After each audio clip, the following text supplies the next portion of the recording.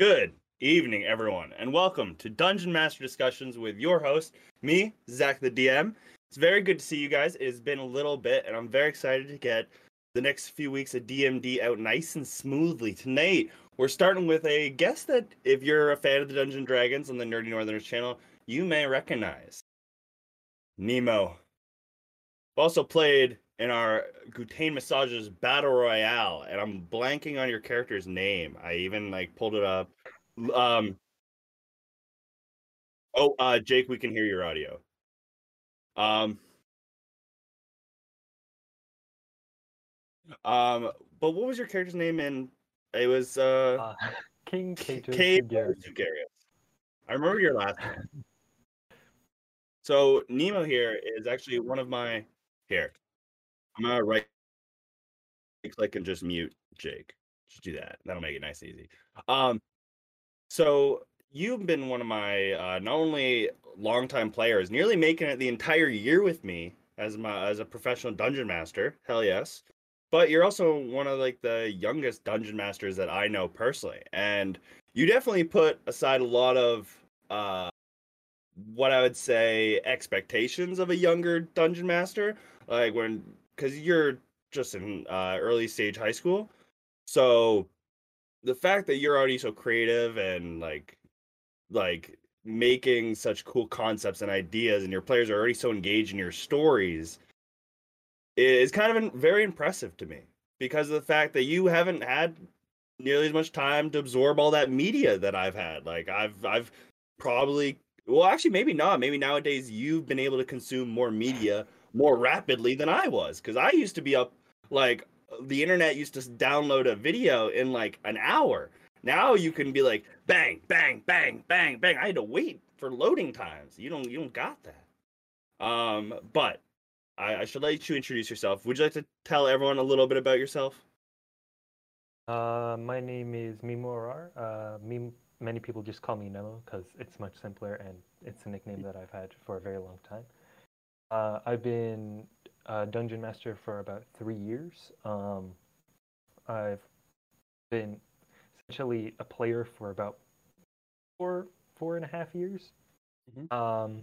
I got into dungeon mastering because when I was a player, I had all these cool ideas that I wanted to put into my own vision, but my DMs were like, "Nope, we're gonna do this style and this player," and I was like, "You know what? I'm just gonna create my own game and it's gonna be whatever I want it to be." Yes. No, that's actually exactly how I started, and you're not. That's I was playing, and I had ideas, and people were doing one thing, and I was like, we should do this thing, and they were like, but I'm doing this thing. So I was like, well, I guess I got to find my own car and drive my own path, make my own stories. So Exactly. today we're going to talk mechanics versus magics. So essentially, there's so many. I personally focus heavily on magic. I have usually higher magic worlds, and I really like magic items and magic stories, and adding a lot of magic into everyday normal life around the world. And I'd asked you before we were planning the show what you thought you did more than me, and you said that you did more mechanical type things. And I was interested to hear what kind of mechanical things that you're doing.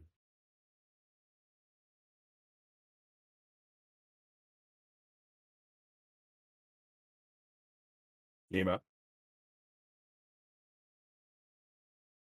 Oh no. Been reading all that crap, but I put like a spin on it to make it more Dungeons and Dragons thematical theme. Mm-hmm. So, such as a car might not be running on oil, gas, or any of that, might run on magic. Mm-hmm. One of my friends, he came up with a idea for magic crystals called salt. There'd be salt crystal, and essentially it's raw magic that you can input into devices of your choice. Okay. And that's and so I took that idea and I made these mines all across the world that I have. Oops. And salt is a very expensive thing to have because it's pure magic. It's raw magic. So when people usually get it, they use it to enhance things such as magic items, cars, vehicles. Hell, there's even a city in my world that runs completely on it. There's like lamps. It's amazing. And yeah, uh, and it's not like magic is not used in my world very often. It's a very big Yeah. thing. It's just when you look at like modern day, and then D&D, when you think of fantasy, you think of magic, swords, shields, dragons, Dungeons and Dragons. Yeah. Wouldn't really expect to find your modern day things such as plumbing or cars or any of that, because when you go and play D&D, your mind switches to, oh, that's fantasy. That's Yeah. like I want to escape from all of this, envision it like that. Yeah. And yeah. I like that you've named your pure magical essence salt, just such a simple thing that we throw away today, and you've been like, no, no, no, no. Because right away it kind of like throws a little like I was like saying you break somebody's like oh, what's it called? Their expectations. So when they hear, oh, I need you to steal a package of salt. They're like, all right, where's the local tavern? We'll come back in 20, dog.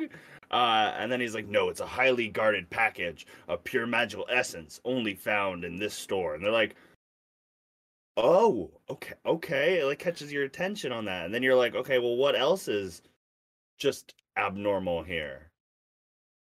I find those things like having like those little like things added like into the world very much immediately make players go, okay, this is weird. What else is weird? If salt is even normal, what's water? Well, I mean, it's Dungeons and Dragons, so there's multiple wondrous things that you could find along your travels as your adventuring party goes to places. Um, I think one of the best case uses that I've used for salt was my players went into this dungeon. It was this dungeon of this white dragon. Except the white dragon was infused with this fiery type of salt. It was infused into its blood, its very essence, and it used both of those to mold it's essentially its layer into envisionment. Yeah. So when the players first encountered it, they came to this completely open, like lava lake with ice chunks floating.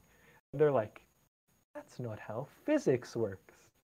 And little did they know, as soon as they walk on it, they encounter a gargantuan dragon that is glowing and on fire. So how did the salt come into that dungeon? Was it So, Mhm. uh, uh,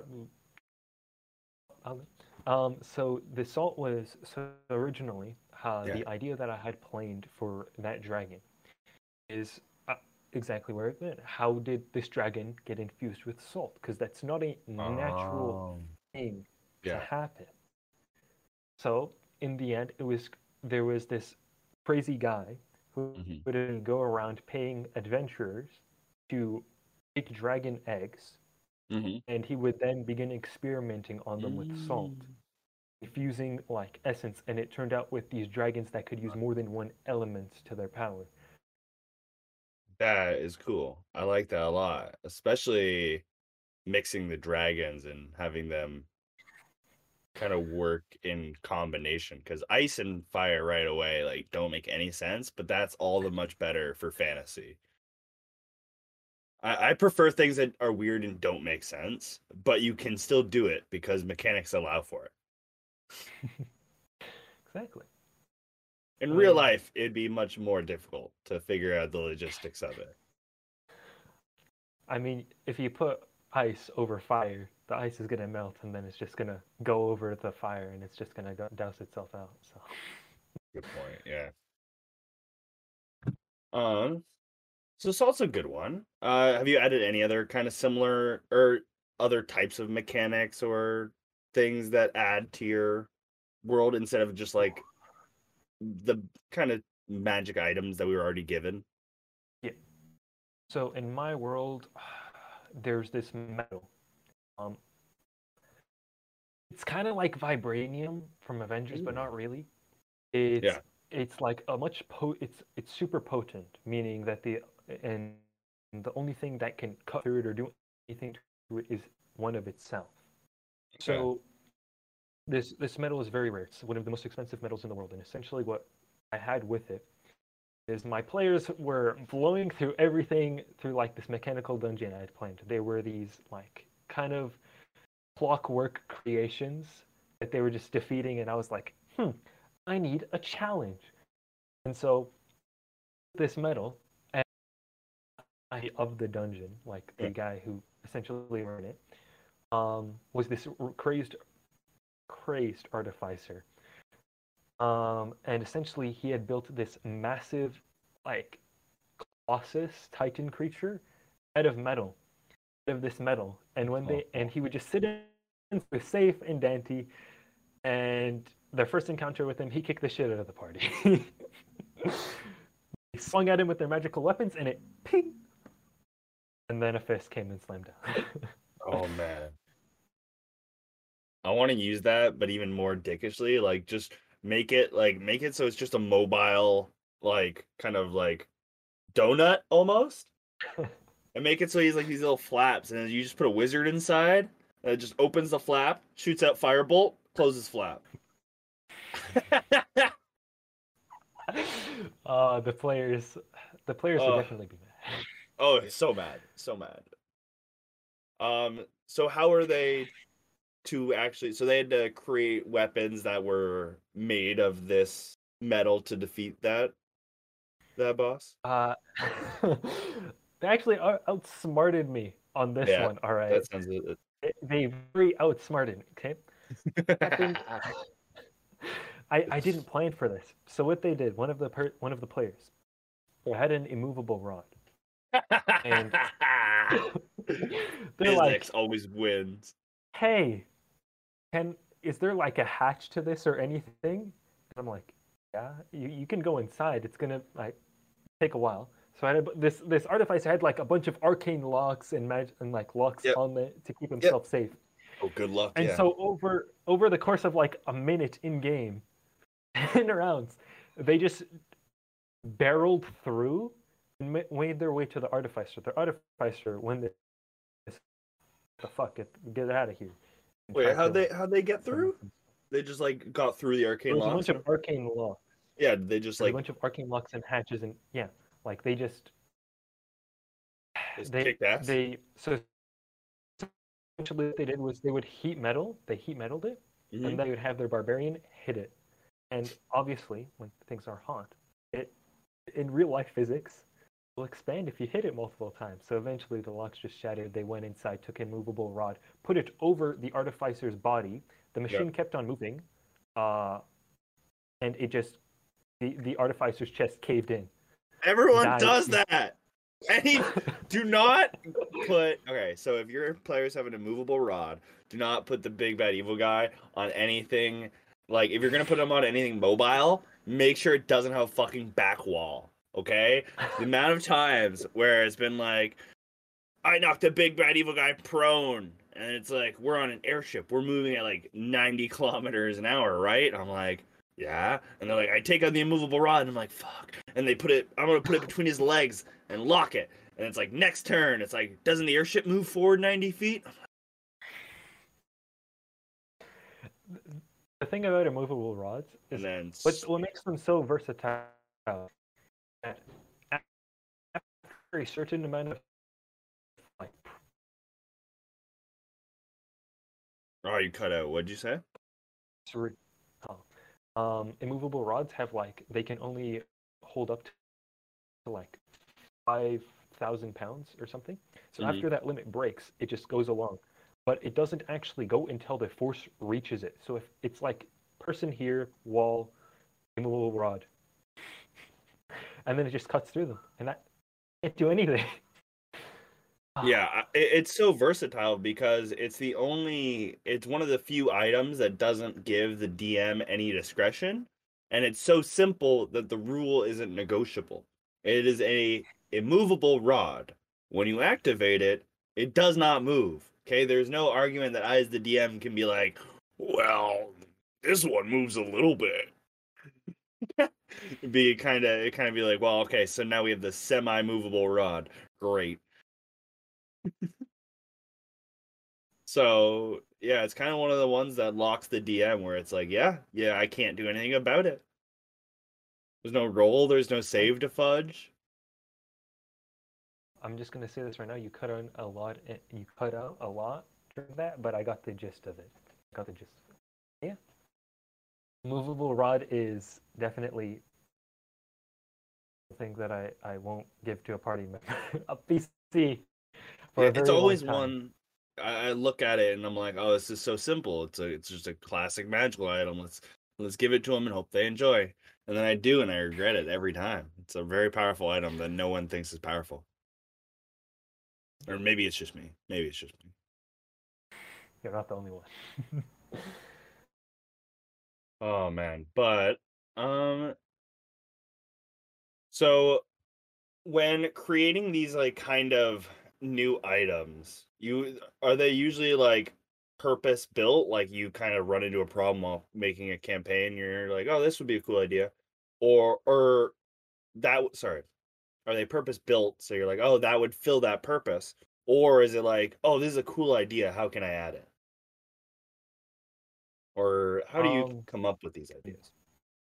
so my original idea for salt was because it's raw magic, it can hold spells and can be used to cast spells.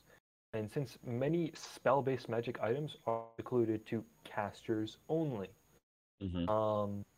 I thought of a way to give it to maybe a martial class who wanted to use magic. Yeah. Some spell and just cast a spell through it. And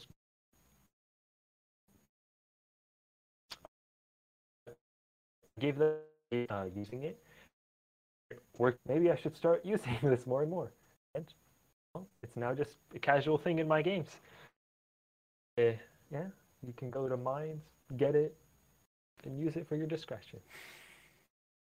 Do you So would you say that you kind of like play tested a little bit in your game before making it to mainstream? Yes. Because here's the thing: a lot of the stuff I write sounds good on paper. Mm.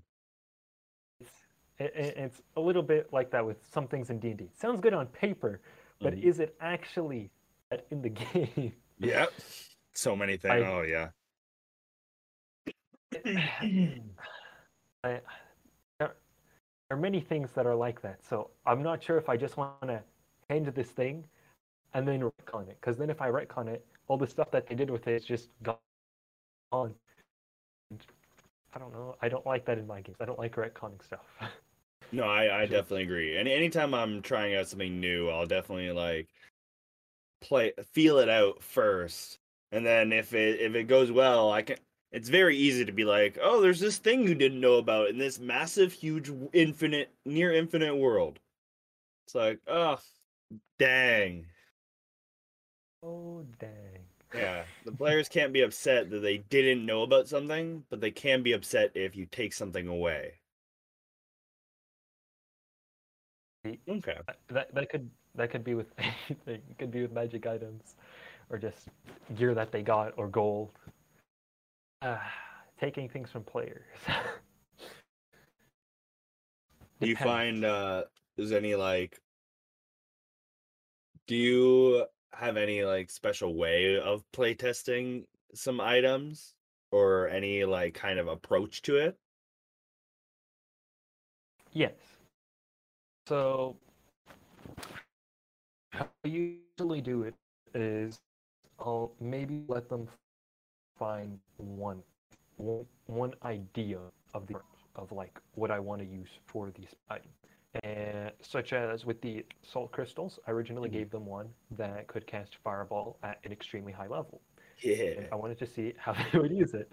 And so after they used it in the magic ran out, they're like, holy shit, this is extremely useful, and I want another one. And it wasn't affecting like anything in the game. It actually helped them because it had a really good AoE to use Yeah. for the massive swarms of enemies. So I decided that, hey, maybe that there are more of these. And ever so slightly, I began handing in things that I thought would work pretty well. And then eventually it just came together. Same with the metal. And I mean, the salt was much different than the metal. The metal I created because my players, they, they 1 or 2 rounds, anything I threw, gone. And so I didn't want to like throw a creature that would just kill them, because in CR and D&D, my personal opinion is a bit finicky. It's never spa at all. Like I think there's a demon.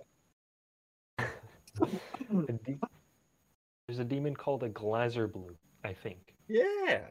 Something like that. It's like a Quality CR9 creature. Yeah, you know what I'm talking about. I threw it against my party, and it almost had a TPK with them. But then about 1 or 2 sessions later, I threw 2 Chain Devils, and they just wiped the floor with them. It's only a CR1 difference. So yeah. You got to homebrew stuff past a certain level, in my opinion. Oh yeah, and it comes quicker than you'd think. It comes like level 5, 6.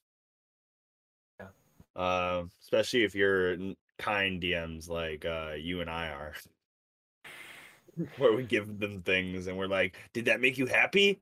Good. I'm glad you're happy."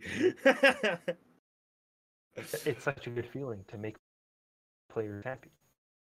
I always say though that'll always mark a good DM. Is a good DM always wants to host a good time, like because if you're having a good time, like you can look past a little bit of story. You can look past something small. It's very easy because you're laughing. It's hard to notice small mistakes when you're laughing.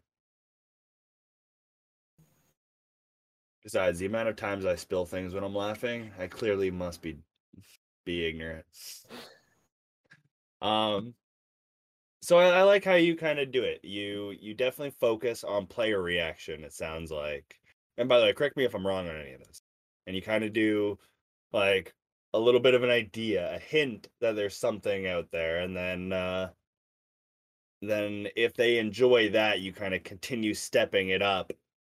And then have you ever had it where it's gone to the point where you're like, yep, that's good enough. The players like it just enough. We're not going to make it any more into the world. When do you decide to stop? Because like salt, if I was a player, I'd always want more and more and more and more. And at some point, you gotta decide, okay, too much salt in the world. I made a catch with the metal and the salt. The metals thing was that it may have been very powerful, but if you killed something with it, the soul of the creature would go inside and would capture it in the metal. And over time, the metal would become warped, and you would have nightmares. And bad things would start happening to you if that's only what you used. That's pretty sick. It's pretty sick. I dig that. Salt, I made a with salt, I put a limit. If you use too much in a certain amount of time, your age and your life decreases. The life expectancy decreases. Because think about it like this: when you're using salt, it's not like you're a caster. You're not actively like using the weave around your control. You're just taking it and forcefully using it. And in the end, that would have some drawbacks on your body and strain. And the more you use it, the more drawback it would have every time you use it. Yeah. The cool thing that makes me think of is like it would almost probably like you can take this or leave this. It almost like when it's used, it like affects the weave around where it's used, because it's like this. It's not part of the weave, but all of a sudden it's like going into it and using it, and so it would kind of affect the small area of where it's used. But since like the person's the casting it, that's all people would really realize. They'd be like, oh, the person gets sick. But really, like if there's like a high area of use of Anyways, I'm getting ideas. I like this. I like this salt. It reminds me of my gnomish magical essence. I don't believe we encountered that. You're good. In the factory in Terest. The factory that breaks down magical items into their pure magical form. Yeah, I'm stupid. Never mind. It's I just went blank okay. I feel for a that all the second. time. Like we spent 5 arcs there protecting the factory. Yeah, taking the factory, taking the gear, which makes magical essence. I think like 2 sessions ago, I made you guys go get magical essence. It's okay. No, you told us to. We never Yeah. did. Oh yeah, you never We're like, did. hey, we're going to a temple. We're going to a temple. Little did we Yeah. know we got chased. So you do a lot of mechanical changes to items. Do you find that you do a lot of mechanical changes to creatures at all? Something I don't really like. Another thing I don't like about regular D&D monsters Mhm. is that once you use them enough, they're predictable. Your players will after a while, your players will essentially know the entire stat block of that goblin, or that hobgoblin war chief, or those packs of kobolds, The or amount of whatever times it I is you're heard, playing. I rolled a 17. I know that hits. I'll roll damage. And I'm like, fuck you. Now its AC is 18. I don't care if it's a slime. Just kidding. Yeah. Oh no, it's fine. I usually just change it up a bit. So one thing I used, this was a while back. This was like about a year ago, maybe a year and a half ago. I think it was like a level 2 party. I had to go to this cave to clear out some goblins, and they were like, "Goblins, really?" When they arrived there, they found goblins. But these goblins were infected and have spores and infections all over their body. And when they die, they explode and deal poison damage to the PC. I made a neat effect. I actually took this from Wildmount. If the PC gets knocked unconscious and they fail a few of their con saves, they become infected and come back to life as an infected creature. Yeah. Guess what? That took the sorcerer. Oh. How's the sorcerer getting to God dang it, sorcerer. You're not even supposed to be that close. Oh man. It just ran up. No, Goblins are. goblins can be so good, and you can do so much with goblins. Like the goblins are like a good example of how versatile every creature is. Like, an example, I made a very simple change to some creatures in your game, which made uh a combat much more different than you'd expect. You guys fought dryads and treants. However, they have been warped by the deity of decomposition. And so fire didn't affect them the same way. The dryads did not have a charm, but instead a fear ability. And the treants had a much faster animate tree ability. So they can create a horde much quicker. Yeah, no, that was after like 5 or 3 came out. I was like, we need to go. Yeah, normally it's like one a day. Um, there might be a time to it, but you like touch on a tree and it like animates into another tree end. And these corrupted, decomposed ones, I just said they could do it as an action. Um, and when they touch, it takes a round, and then the next one it spawns. So they can create giant waves. But of course, just like the regular animate tree, they only last for 24 hours or until they're killed, or until they don't sense any threat around and just reroute themselves. So they're not permanent. I mean, and think about it like this: if that just continued, eventually a gnomish town would be just, hey, there's the adventurers we hired. Why is there like 50 tree ants chasing the? Oh, Why is there a Just- forest behind them? okay. Magical forest.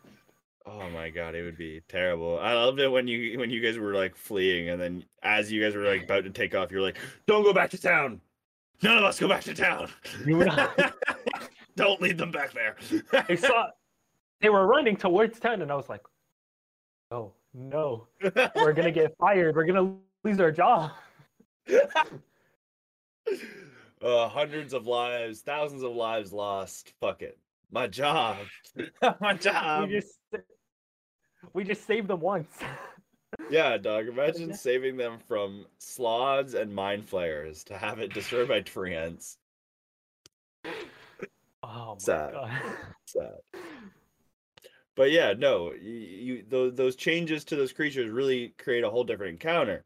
And I didn't really have to change all that much. I just sped up a tree in action, and I didn't really change anything about the creature, but it creates a whole different combat, which creates a whole different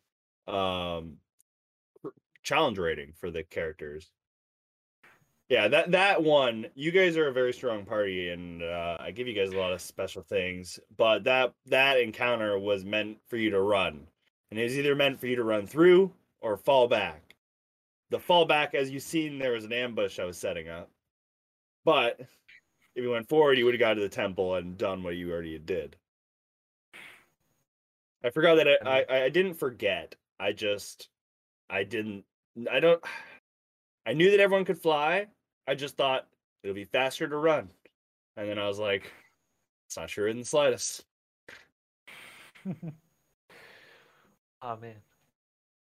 Well, in encounters like that, when you want your players to run, they're like, "No, we can take this." And they just go down one by one. It hurts. It hurts. I think that happened to me twice in games I've run. We can defeat you. You know what?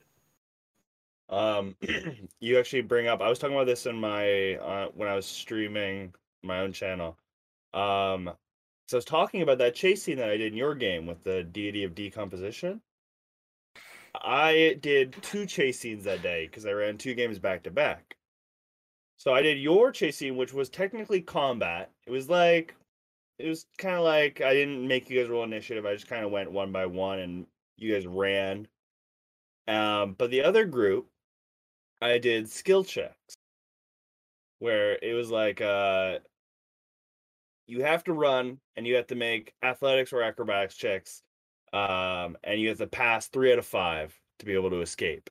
If you fail 3 out of 5, you're gonna get grabbed, and somebody's gonna have to risk one of their saves to help you. And I found that was much better, and I think that's what I should have done for your chase scene as well. I could have. I'm fine with the combat, and it made sense for you guys to be running and shooting back. But I should have done skill check and then shoot back. So if you want, you can make an attack, but you have to at least make a skill check to run, because it was supposed to be it was like a scary chase scene, but I think with the skill checks, it immediately makes you go from, oh, I can fight this, to, oh, I can't fight this. The funny thing is there's actually a chase mechanic in Dungeons and Dragons 5th edition, which I've only ever used once. I've never used it. How'd you like it? It's not combat, but it runs kind of like combat. Yeah. There's no opportunity attacks. When you dash, you can dash an amount of times equal to, I think it's 1, 2 plus your constitution modifier, and so on and so forth. Yeah. And while the chase is happening, usually you're gonna be dashing. But you can use your action to do many different things, such as hide, disengage if they're stabbing you right behind your back, so on and so forth. And it's not like traditional combat where, oh, I turn around and I begin stabbing them. It's, oh shit, I need to get out of here fast. Yeah. it just right away lets you know that this is not a game to be played with. Mhm. All right, this is a thing to run. I tried to. I think what I should have done in the most optimal thing is, uh, you guys got to see that in this 30-foot radius around the DVD composition, anything that came within it was just destroyed. Um, like I think an arrow came through and like the wood of the shaft like just like melted into itself. Have you ever watched food like decompose videos like sped up? Like that's what happened to the arrow and the feather and like the flint like tip like cracked and like fell to the ground. And that was meant to be like the sign of like, so if that happens to the arrow, imagine if you go in there. All right? That You're was losing the win. You're losing something. Your leg, your ankle. yeah, it's not gonna go well. Have you ever had any other creatures that you've changed up and had really effective or fun use with? Yes. I love how you So say that. there was this creature that I read from Eberron. Essentially, what these creatures do is they jump into somebody, take control of their body. All right, like they completely control that creature, and the creature cannot do anything about it. The only way to stop it is by dropping down whoever the ghost is. So, yes, I think it was a party of 6 players. 3 of these creatures jumped into 3 of the other players. Oh gosh. It's a fun way to make PvP. Let the players control the evil things that are inside them as well. Oh man!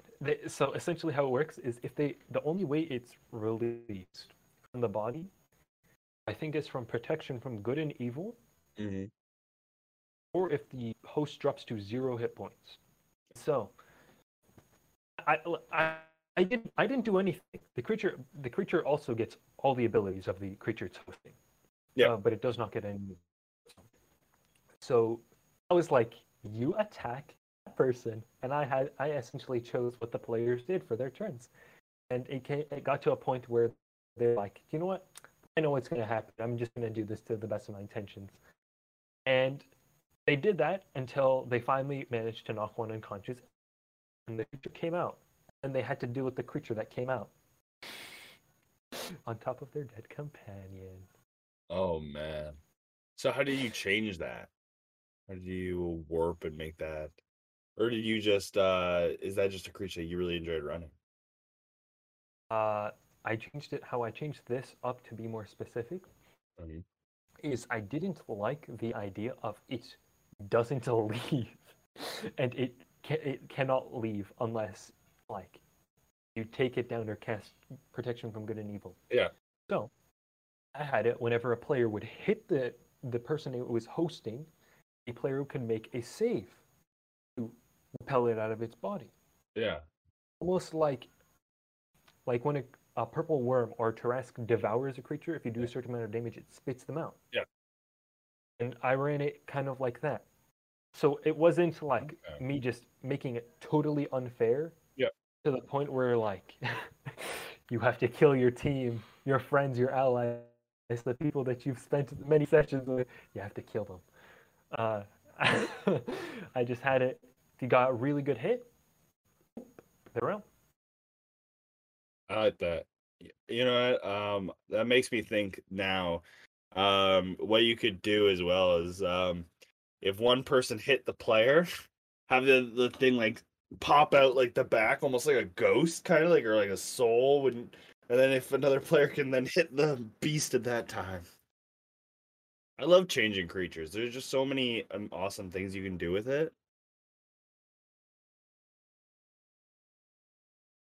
Um, Creatures have always been something that right away I found needed to be changed. And I've always gone with very simple like HP and AC changes. And I want to look into doing more, as in like adding in like actions or adding in multiple initiatives or adding in a multitude of things. And I was wondering if you've ever experimented with any different kind of alterations to your creatures. So this is actually a question I think I wrote this up right before the interview. I Hey. told you about how many players Hmm. game quite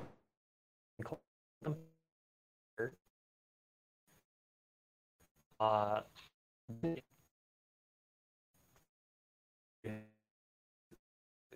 I removed like some of the ability Or wait, Nemo, you're cutting out. Can you repeat that again? remake features unlike regular items. So the first thing is Yep. because this thing had armor and special items on it, Hmm. didn't activate as greatly. So when one of my players attempted to use Radiant Spell on it, Hmm.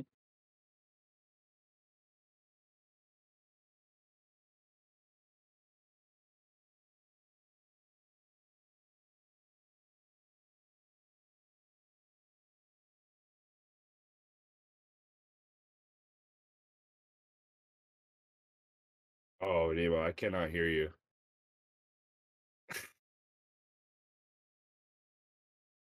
hearable. Oh, I got you there. Huh? There you go. I Hello? got you Yeah? again. Hi, buddy. Okay. Where did I cut out? I hadn't heard any of that. It just like started cutting out really bad. Sorry, I will begin from the beginning. Thank you. So uh, I reskinned this creature from a regular vampire, and I essentially changed out its abilities so that it had one of its abilities, one of its means of finding features was it had a Misty Step-like ability. It could essentially turn into a bunch of bats in mist and teleport 60 feet to a location of its choosing. When it did that, it had advantage on its first attack. So, as an example, if a person was in front of it, it would teleport behind to maybe a squishier member and have advantage on its first attack. Vampires can grapple people, so it picks them up and then does whatever. Second ability that it has is essentially when it gets below half HP, it explodes. And it doesn't explode in a regular fashion. You ever play... How do I explain this really? In Skyrim, when you have a vampire lord and you transform into the vampire lord, you know how the like blood and everything explodes everywhere? Yeah, So that's what this creature could do. Except it's almost like the vampire lord is like inside of the human and then just like blows up and grows instantly. It's a exactly. very interesting So transformation. that's what this creature could do. It exploded, releasing blood that damaged everyone in a radius around it, and it then turned into this huge creature that they're like, oh shit, this went from medium to huge. We're fucked. I'm actually and finding yeah, go ahead. while it's in this form, Yeah. you can go if you'd like. Oh, No. in While its it's in last that ability. form. I'm sorry. Go ahead. We're just getting into that Discord moment where as I say something, I hear you start talking. But I was gonna say I'm actually using that ability in a boss fight soon, and that's all I had to say, and that's why Oh. it didn't matter. So in that form, what can it do? Essentially, it does a little bit of extra damage on all its stuff because it's bigger and stronger and it slaps harder. Big slap. It slaps you a little harder. It hits you. Yeah. And last feature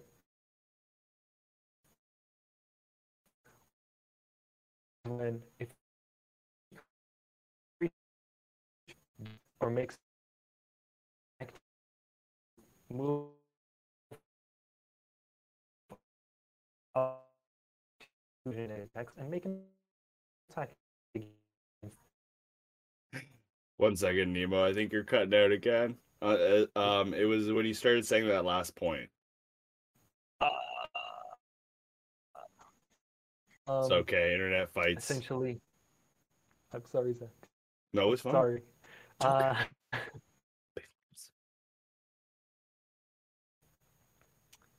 essentially, whenever somebody hits it with a ranged attack, Mm-hmm. move without provoking opportunity attack and make an attack against a creature that hit it with an. And so it's very scary when your barbarians fight and then your spellcaster goes whoop and hit it, and then it, Oh man,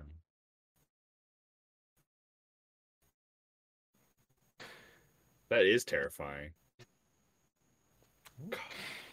So when you're creating these mechanics, how do you find you balance them? How do you make it so that they're not just overpowered or really underpowered in the game? well, I think about it like this. Um, because PCs are fairly powerful. PC character can do a lot of stuff. Yeah.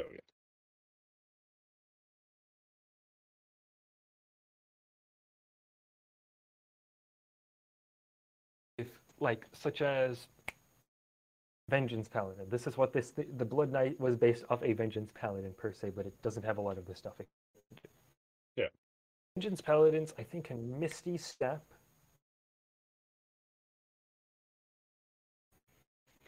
On a reaction, if somebody moves out of the range, they can chase after them and slash them.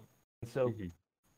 if that works very well for a Vengeance Paladin against anything that's trying to escape you.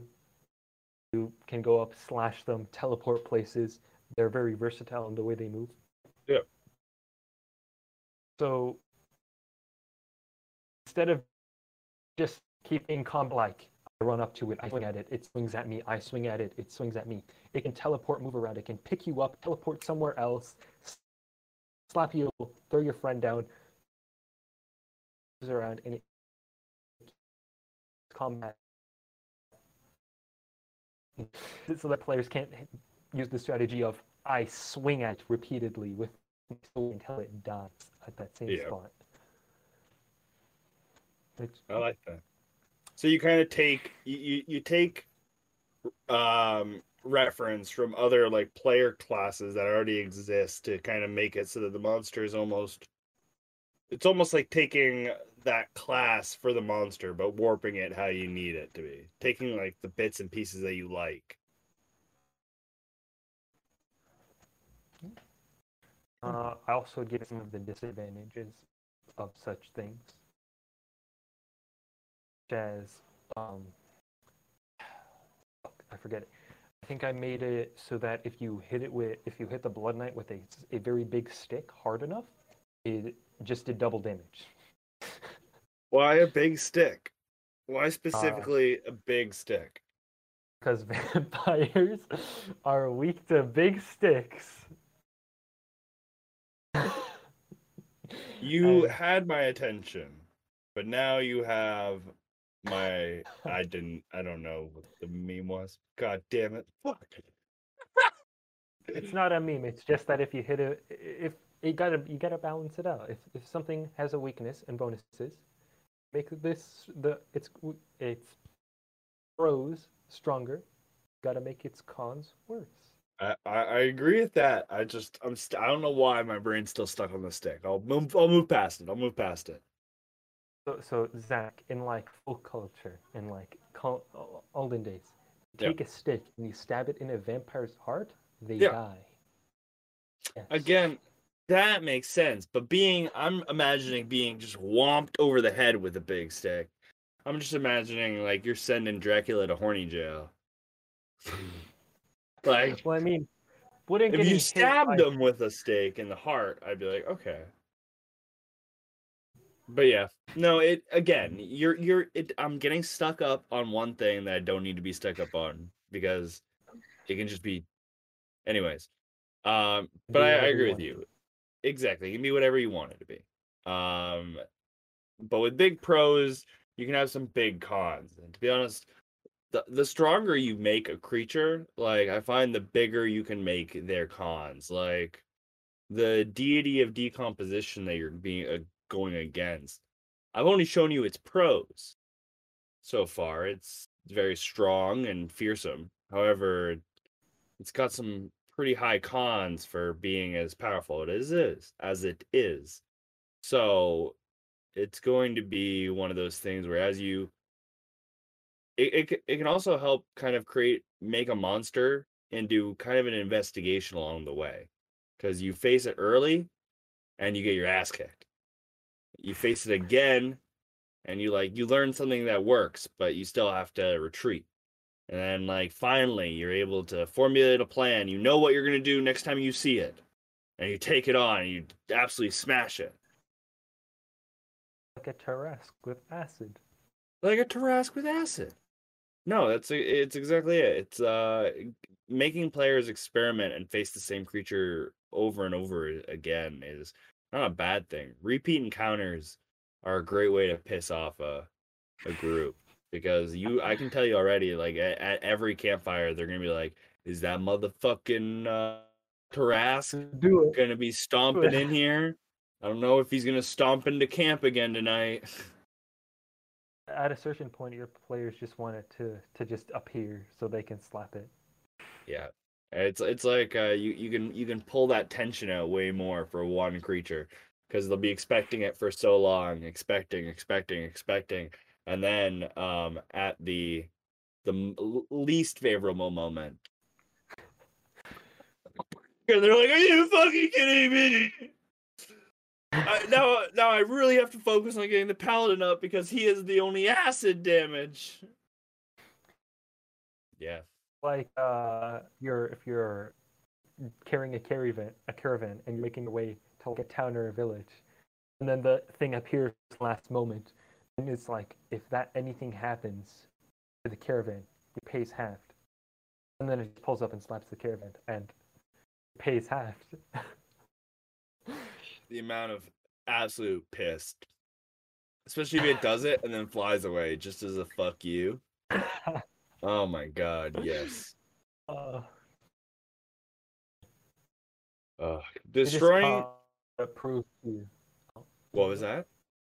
What'd you say? They just appear. They just appear Yeah. to piss you off, to bother your party. To the point of like, we're gonna kill you in the end. That's it.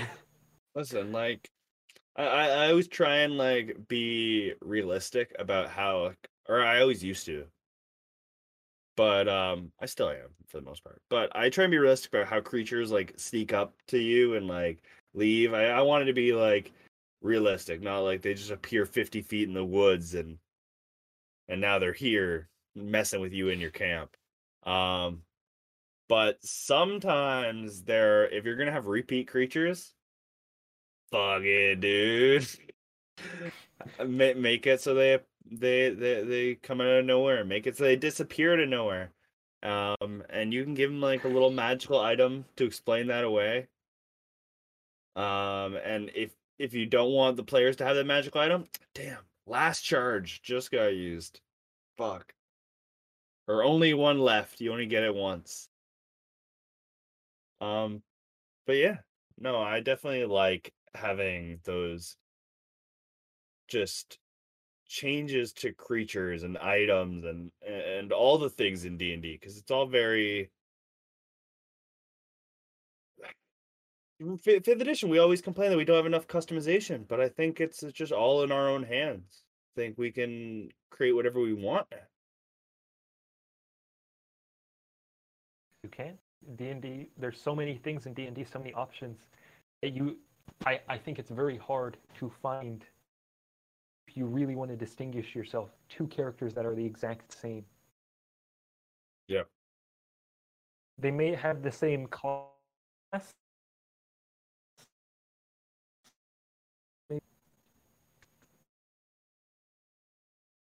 And so, many things that you can add onto your character, especially with multi-classing. Multi-classing will distinguish your character like no other. Yeah, even if you're the same, you just cut out there, but I think I heard if you're the same class, race, it doesn't really matter. You with multi-classing, you kind of distinguish your character as an individual.